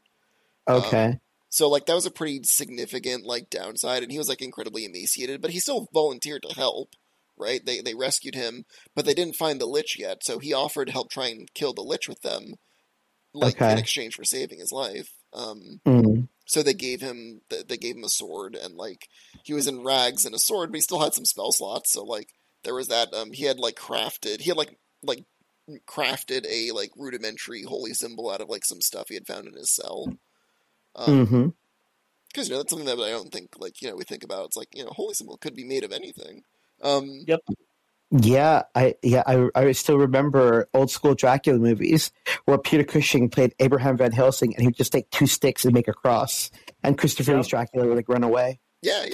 So that was the first kind of primary downside, is that like the cleric was like kind of irreparably maimed. The second downside was that because they spent the extra day in the dungeon, they were a day behind schedule in trying to stop the big bad evil guy from destroying their plane. So by the time they went back to try and get back to their home plane to stop the big bad evil guy, he had destroyed their plane already, so they couldn't go back home. Oh. So Wow. So it was kind of worst case scenario, but like it's one of those like delayed gratification things where like I know they've made a terrible choice, but they don't know it until like 3 weeks from now. Sure. Nice. But I definitely like sympathize with that DM, right? Because like in 3.5 at least, like if you want to try and maybe not 3.5, but like in certain systems, there are ways where like you can kind of penalize them. I know like Saga's edition, right? They have like the dark side point scale where it's like if Yes. they did something evil, you give them Which a dark is side based point. off of 3.5. Yeah, Yeah. yeah. Mhm, So you could give them a dark side point, and then if the dark side Yes. points exceeded their wisdom score, then they would just become an NPC. You lost your character, Yep. straight up. Yes. So it's like, oh, okay, like I get it here. We have to be heroes because if not, you take my toys away. You know, you talking about Star Wars Saga Edition? I realized. I'm sorry. This is a random jump in topic. The last character I played in Star Wars Saga Edition was actually 9 years ago. So it'd be 2013. I was an assassin droid. Oh, I love it. Or a bodyguard droid. I was a military droid, right? Mhm. And because my friend was playing a Mon Calamari Doctor. Okay, he was a Mon. Oh, no way! I played a he was a- Gungan Doctor. Yeah, he was a Mon Calamari Doctor, and I protected him. And I remember his character would always like take the help action, right, to help other people and stuff like that. But he named my droid. This is going to be horribly racist because I'm Asian. So I was trying to think of a name for the droid, and we couldn't think of anything. And I'm like, well, wait a minute, I have an idea. Since I'm the Doctor's sidekick bodyguard droid, have you guys ever seen the Green Hornet? Oh, And they're Lord. like, yes. So I was Kato, but I was K8-T0. So Kato. Oh, That no. was my designation. Yes. And I murdered shit all the time for the Doctor. So, yes, I was Kato. Yes. Anyway, I'm sorry. How long has this episode gone on for now? Who knows? Quite a while. We're going to be wrapping up shortly. Okay. Yeah, that might be a good point. Yeah. So yeah, if you're an Asian viewer or listener out there, I apologize if I offended you. So, but yeah. Fun fact, I'm half Chinese. Oh, there you go. I'm sorry. I'm sorry. It's okay.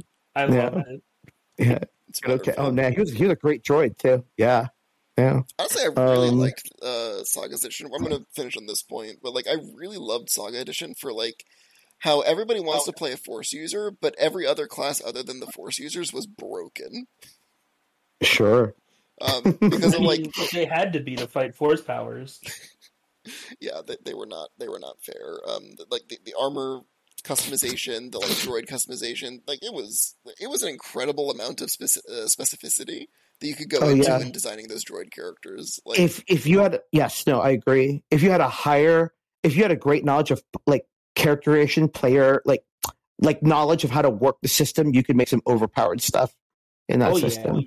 Which was I would argue is a feature and not a bug. So yeah. strongly I'm agree. sorry, Owen. I interrupted you. Oh no, that was great. It's great.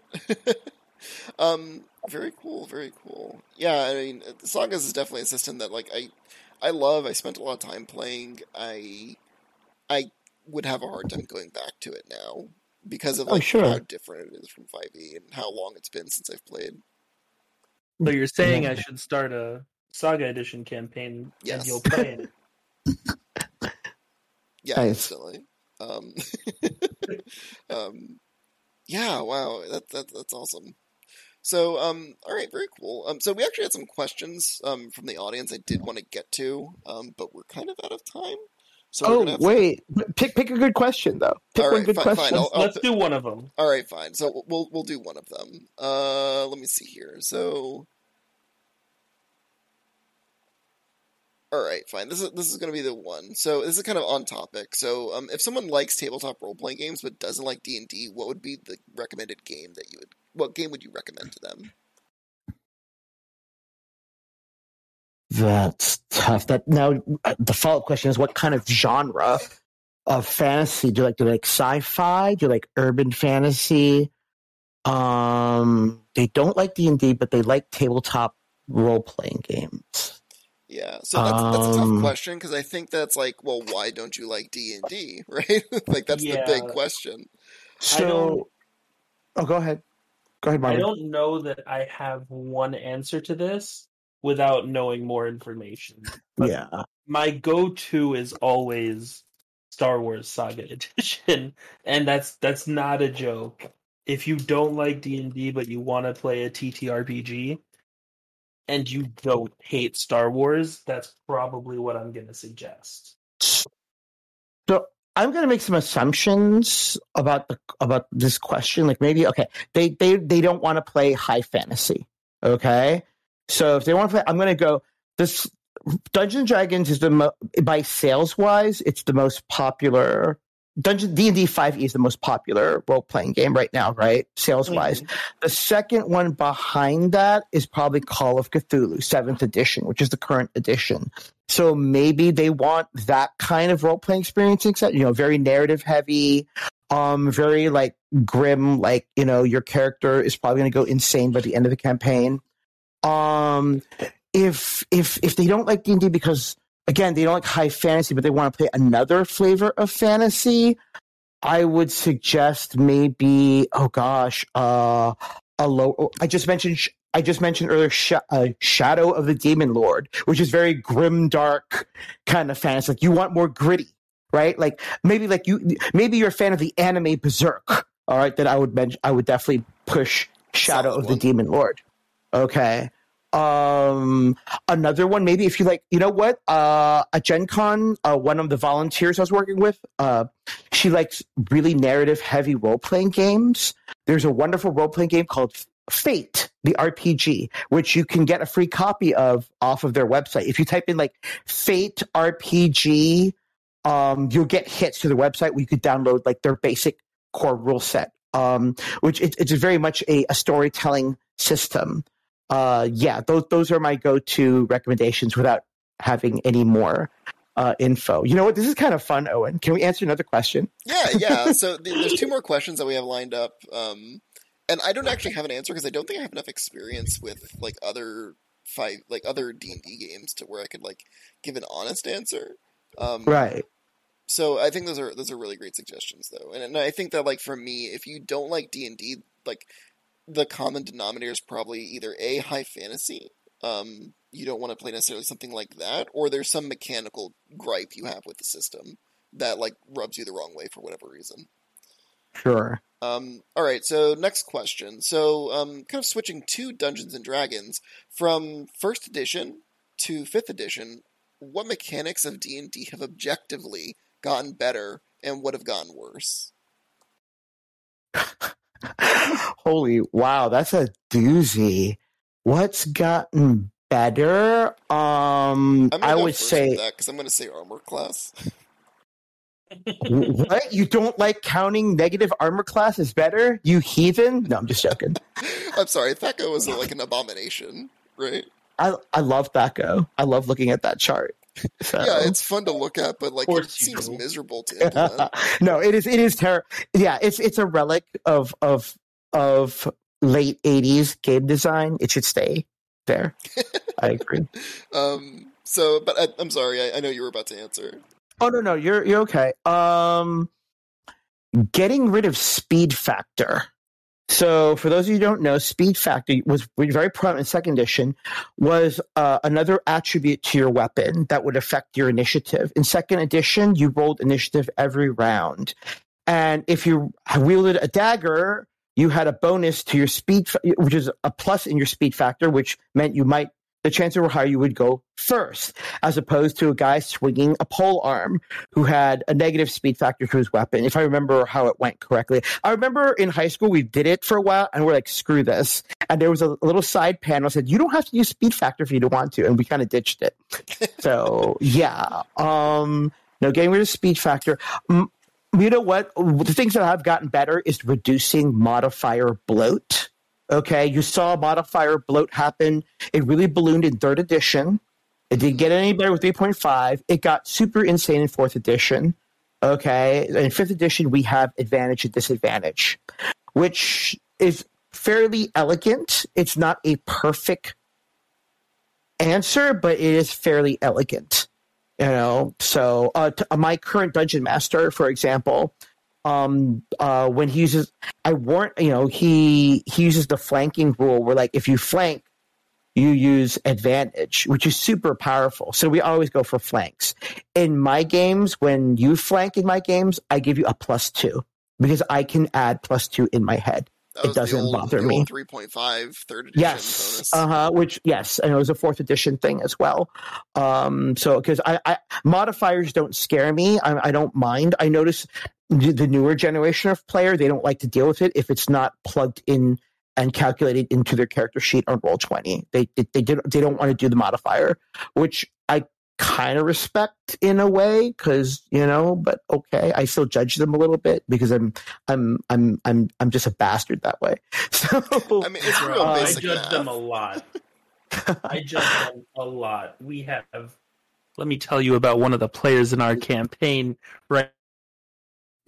Oh no! All right, let's hear it. It's honestly, it's just like, if a thing isn't macroed into his character sheet, he can't figure out what the modifier is, and it's maddening. You just want to take a smack. Yeah. You have all the numbers on your character sheet. You just have to know which numbers to add. And if you need help figuring it out, ask the question. And he never asks. Sure. Yeah. It's just, I mean, again, but to be fair, I mean, I try to be open-minded about this. I'm totally with you, Marvin. I'm totally with you.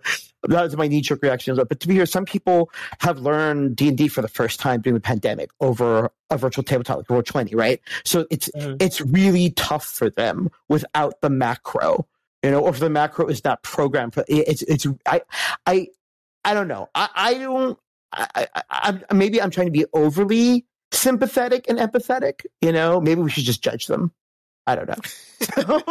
All right. Yeah. Like, in some respects, I can get it. In this particular person's case, no excuse. We started playing well before we had to lock up. Oh, really? Oh, okay. It's not like they learned on this macro. We learned in paper and pen. They've gotten lazy. The macros have made them worse at this than they were before. Okay. Then yes, then you definitely need to shame them in front of everyone. Good for you. I do. Here we are. Right. Look, I'm doing it right now. So, there's a second part to that question, like what things have gotten worse. Yeah. My opinion, I feel 5th edition D&D is the blandest edition of them all. It's a very safe edition. It doesn't really push the boundaries on anything. It doesn't take any design risks. Like, for example, like how like everything now is like an ability is like, Rangers can the Ranger can cast Hunter's Mark, which I think is a 2nd level Ranger spell, and they concentrate on it, right? Yeah. In previous edition, that was an ability, they had. So everything is now a spell on a spell list. There's a cool modularity to that, so people can be inventive when they homebrew classes. I kind of hate it in a way, like how everything's a spell. But that's just again, this is a personal opinion. I don't think it takes enough design risks. Mm-hmm. We might see now, because we're getting into the 8th year of the game. Yeah, it is 8 years because the game came out. That's wild to think about. August. Yeah, it came out August 2014. I still remember I was at Gen Con when they were like, you get the pre-release of like players' handbooks, and I was working a Yu-Gi-Oh event at the time, and the Yu-Gi-Oh just, look what I got, the players' handbook for 5th edition. I'm like, oh, okay, cool. So we're starting to see some interesting design choices now, but I still argue it's the most blandest. Is that a bad thing? It doesn't have to be. I still like a good old plain cheeseburger. Nothing wrong with a good old plain cheeseburger. It's comfort food, right? So I mean, arguably, it's helped make the game way more popular. Like, yes, it's like bland is accessible. Yes, exactly. Bland can mean accessible. So that's not a bad thing. But again, the question was, what do you think is worse? I think that's the worst. It takes no design risks. Okay, so what do you mean by design risk? Because it's a little bit vague. Like I think I have an idea what you mean, but like for someone who's not familiar with what you might mean by that, like sure, like taking a risk in design. Okay, 4th edition was a huge risk in the design space, making every class have like these powers. Throwing out spell slots entirely. For Dungeons & Dragons players, that was a huge slaying of a sacred cow. how can you get rid of spell slots? Now we have these daily powers and encounter powers, and what is this? What the hell is a healing surge? That because characters in 4th edition could as an action access their healing surge to heal themselves, without a cleric, and it was design breaking at the time. Some people they thought it went too far. That's why we now have Pathfinder. Okay. There's not enough. It's just too. It's too safe. It's too traditional. Like, I would like to see them get rid of spell slots. Personally. Oh, really? Yes, that's I don't. Like your hill you want to die on. Oh, totally.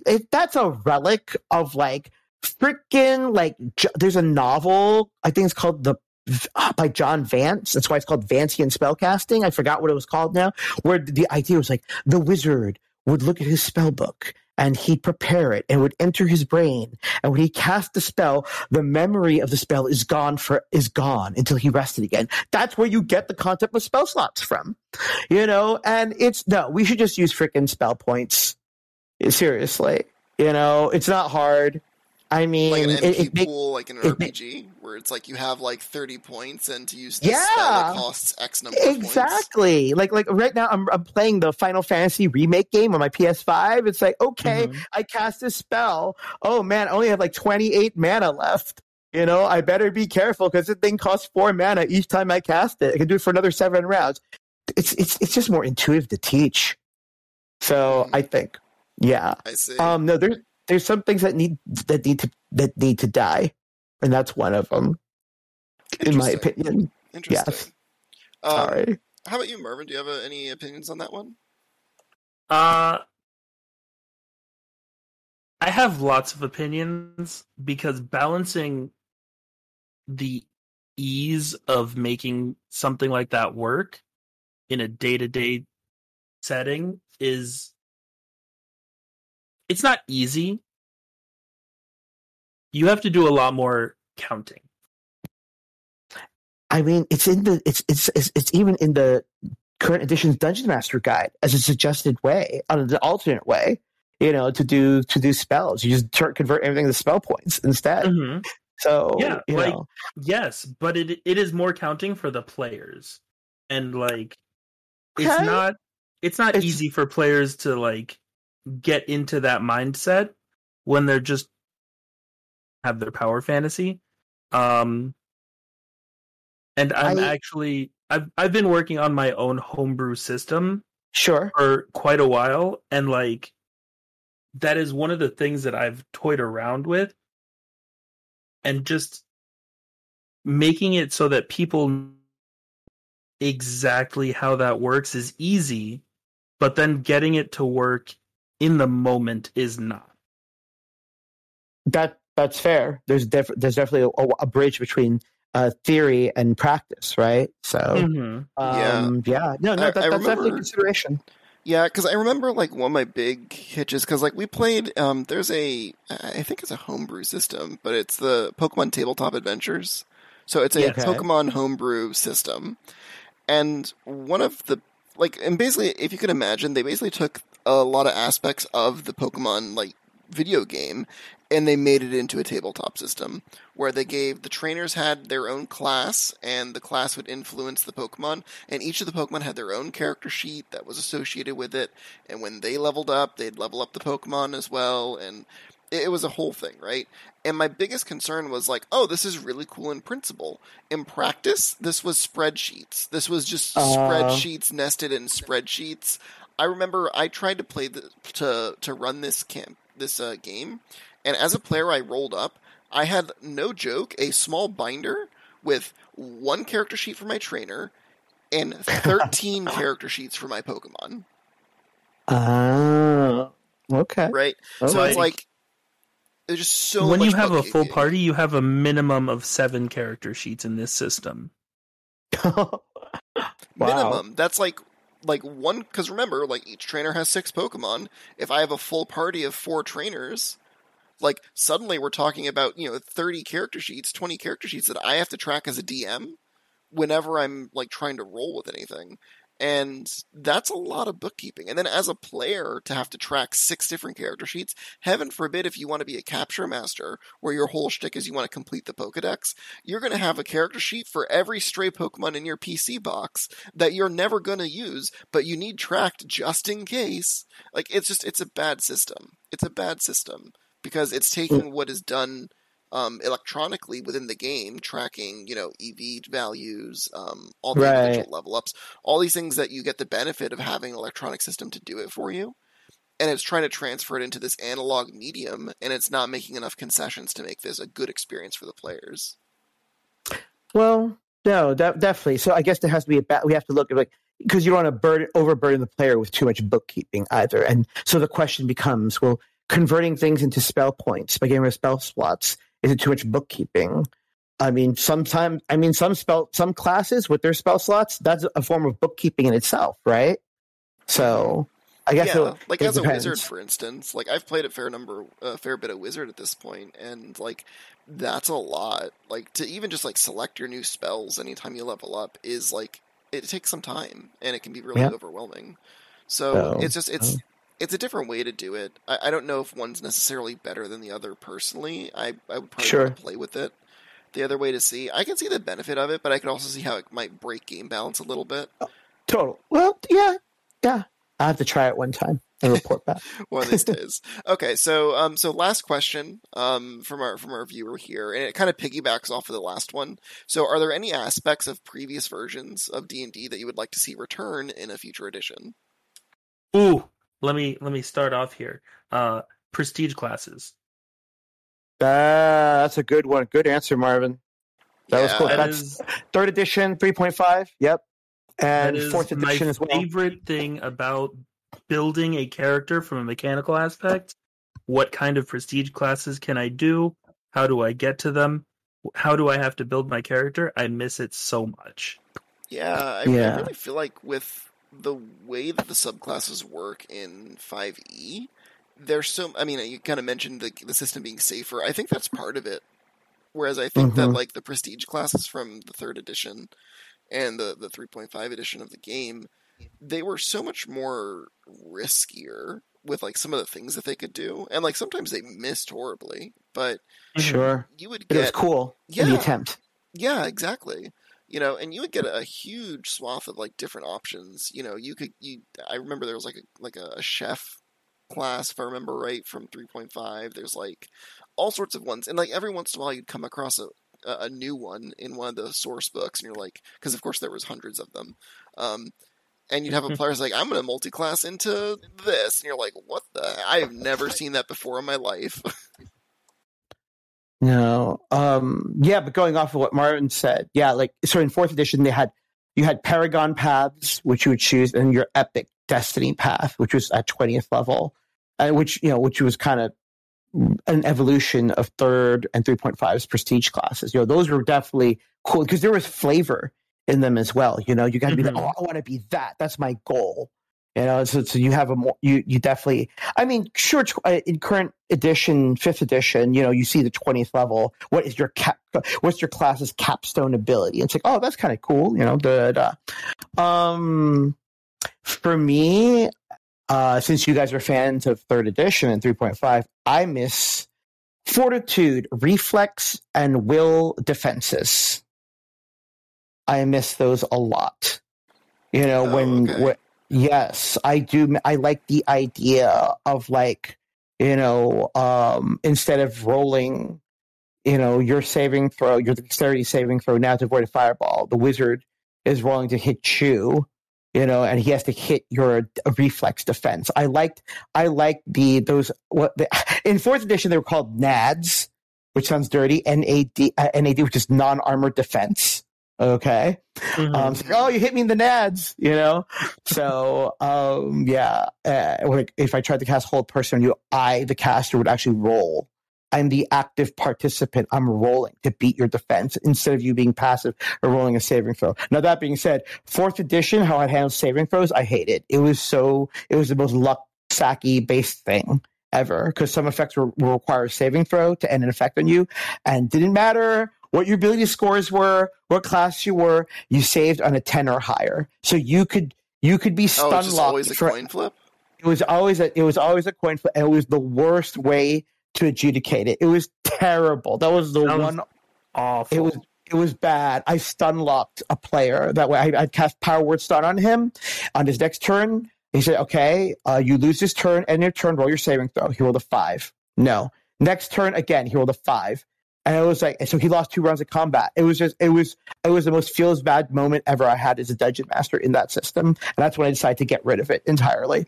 So yeah, it was like, god awful. Because even in 5e, like I've had that happen where like I paralyzed a player and they kept rolling really poorly. But like at least in that instance, it's like a freak of the dice where it's like, okay, I have the bard who has like a plus 7 or something to his wisdom save, and like he needs to roll an 11 DC, and so he keeps rolling 1s and 2s, and it's like this is unusual, and like he nearly drowned in the process because his character was paralyzed in a small pool of water. But of course, and like he was such a great sport about it because he was paralyzed for I think like 6 rounds or something, or 5 rounds, which like that's an eternity.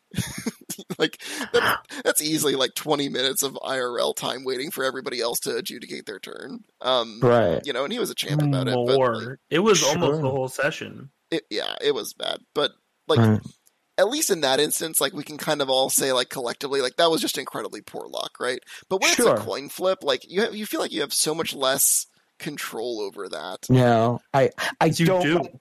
Yeah, I don't like taking agency from players that way. Whether it's due to a bad mechanic like that, or in other instances, no, I don't like that. I want to give him at least some agency, give him a fair shot or something.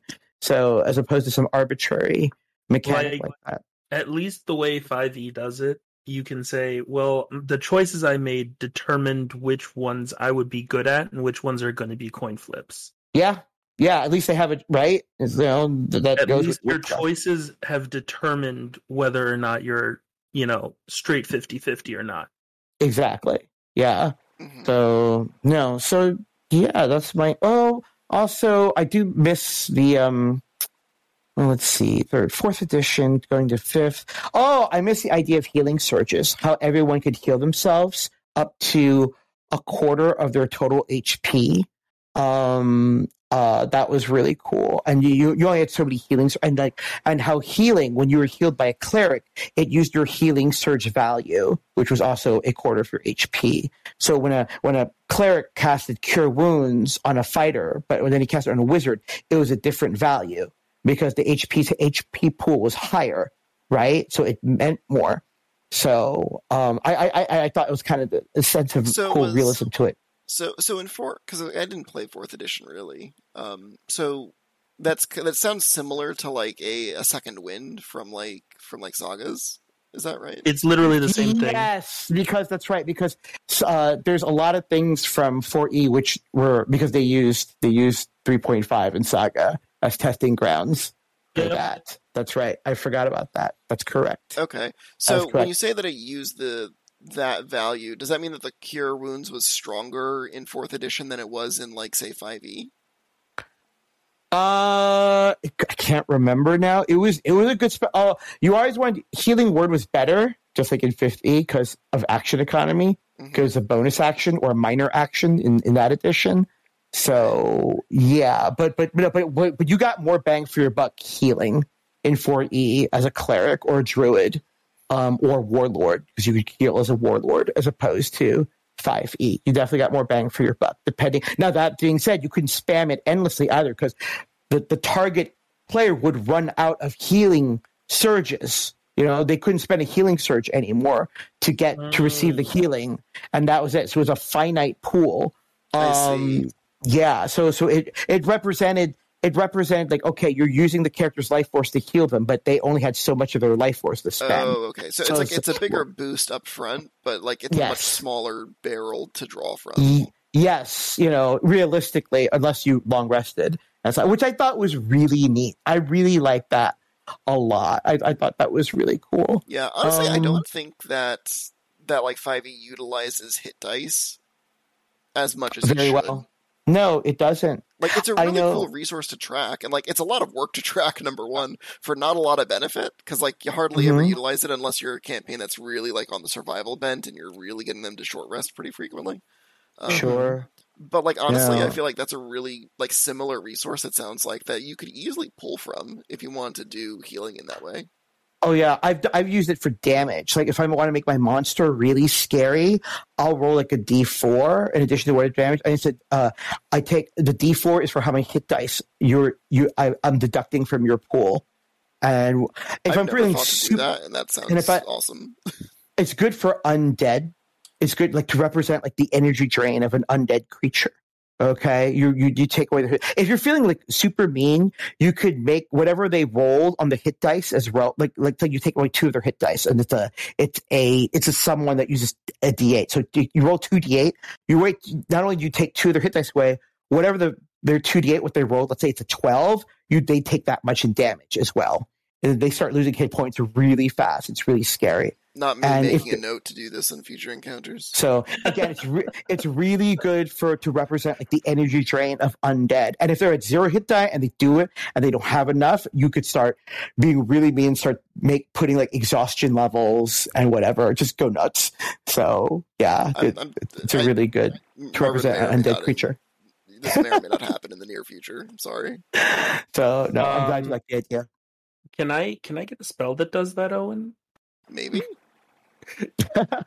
It would make it really easy for me to solo the party when the time comes. Yeah. We'll talk about it. All right.